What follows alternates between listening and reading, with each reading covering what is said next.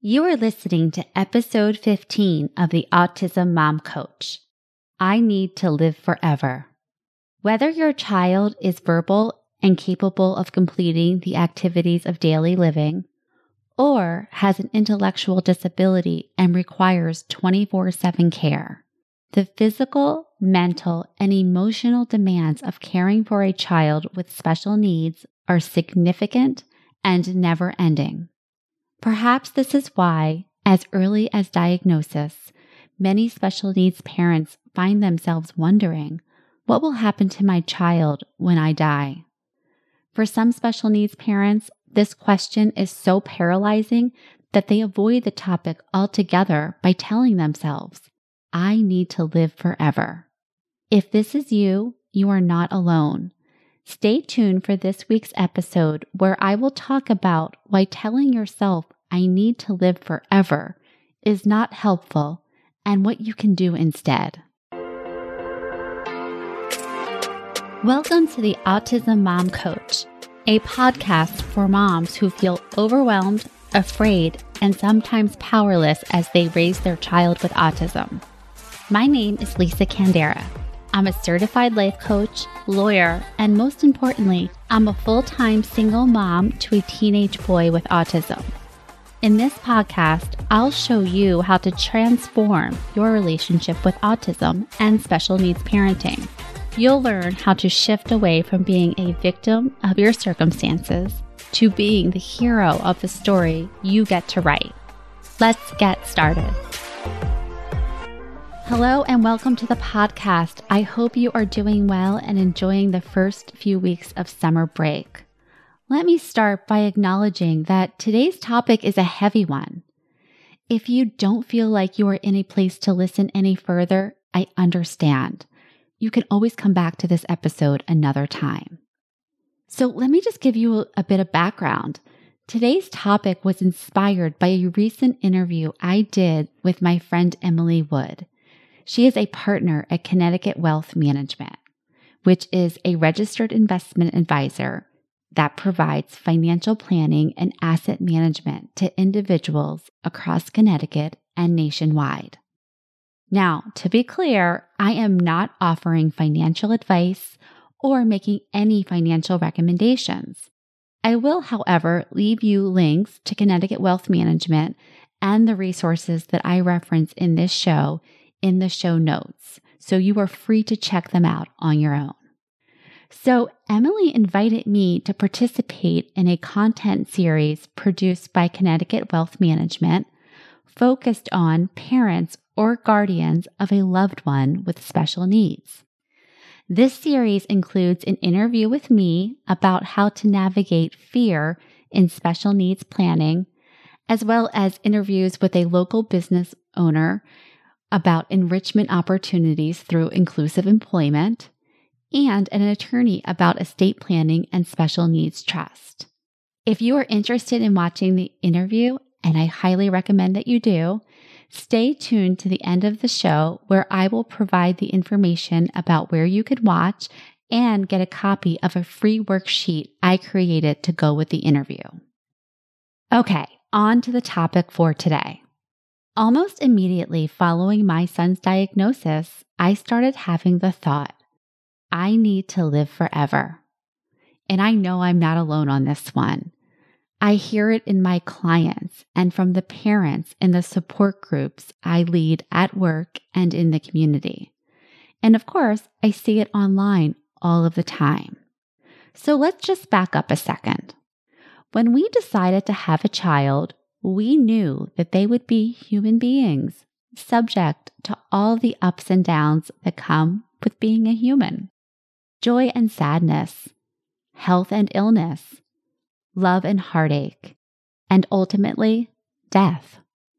Still, we had them, maybe not thinking of any of this, or maybe thinking if we loved them enough and did all of the right things, or at least none of the things our parents did, that they would be okay, whatever okay means to you.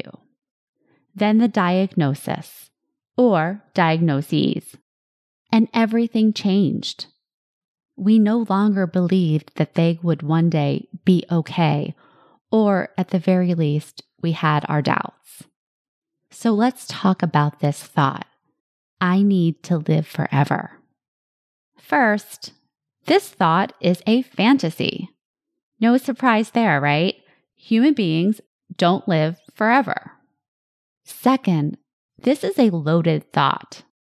On the outside, 5 simple words. On the inside, painful thoughts like, no one will care for my child when I am gone. No one will care for my child like I do. No one understands. My child will suffer. My child will be alone. My child will be unloved. 5 words hiding a lot of grief, fear, and anxiety. Third, I need to live forever is a cover thought that enables us to cover over and avoid the pain by the thoughts lurking underneath. As unrealistic as this thought is, we prefer it to thoughts like, no one will care for my child like I do. So we use it to avoid the pain we would feel if we looked under the cover. Finally, the thought, I need to live forever, it's just not helpful. Or let me just put it this way, it's not helpful to me. Maybe you think this and it has inspired you to be super healthy and it has set you in exactly the direction you want to go. But this has not been my experience. What I see for myself is this thought produces a lot of avoidance and spinning and inaction. Now, I'm going to give you an example from my own experience. Until not too long ago, I didn't have a will, and this tormented me. I knew better. I'm a lawyer and a single mom. I need a will, and I wanted one. And I also wanted to create a special needs trust for my son. But I did not want to think about the details, things like naming a guardian.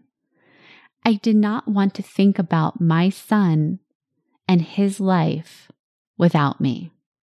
My thoughts were, no one will care for him like I do. I am the only one who understands him. He will be lost without me. These thoughts created feelings of fear and anxiety. So what did I do? Well, I avoided it for years. I told myself, I just need to live forever. It was not until I started coaching as a client that I discovered my own model and what it was creating for me. And I want to share this with you. My model was, first, the circumstance, which was a will. And my thought, no one will care for my son like I do. And this thought produced fear. My actions, I did not make an appointment. I did not fill out the paperwork. I did not talk to family or friends.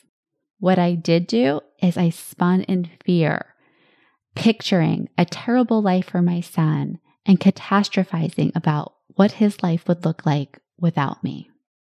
And here was the result. I didn't make preparations for my son's care. So I want you to notice this. I was essentially making my thought come true. My thought, remember, was no one will care for him like I do. And my actions were to not do anything to prepare other people for what I wanted when I'm no longer here. I want you to notice that this result of not making preparations for my son's care was proving my thought true. No one will care for him like I do. Well, what that was producing is a lot of inaction for me, a lot of me not making the preparations that would enable someone to maybe not care for him exactly like I would, but at least to have a roadmap.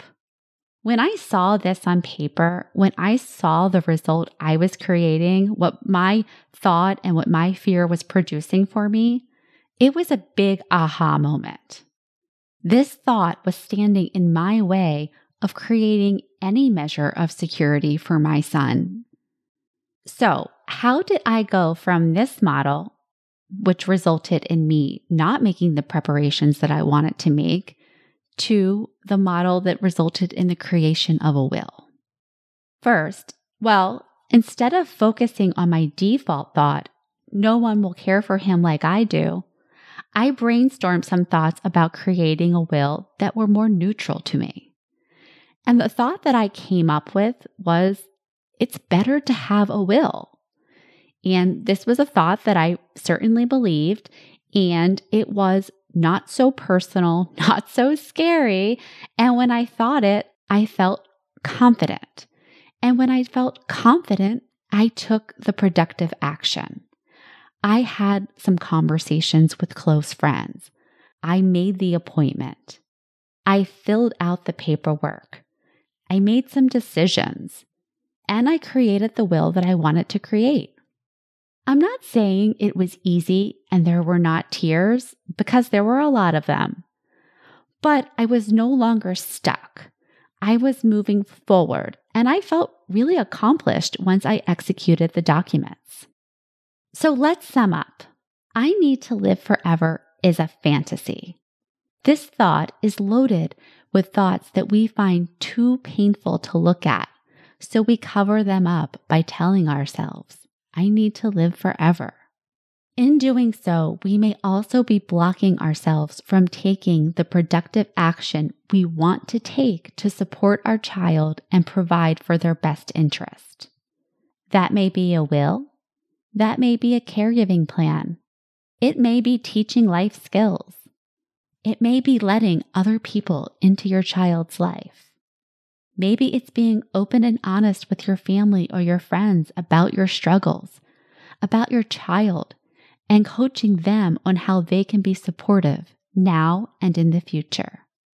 But to do any of this, you first need to be willing to take a look at the thoughts under the hood and the uncomfortable emotions they create. If you want some help working through the thoughts and feelings you are having about financial planning or any other decisions related to your child, and how to create a model that supports you, I have a free resource I want to share. Now, I made this resource specifically for the Connecticut Wealth Management collaboration, so it is specific to financial planning, but really, you could use it for anything. Here's how to get it. So, first, to listen to the interview that I did with Connecticut Wealth Management, go to the show notes for the link. Then, to get a copy of the free worksheet, go to my website, theautismmomcoach.com, and after about 2 seconds on my website, you will see a pop-up to enter your email address. Once you do, the worksheet will be sent to your inbox.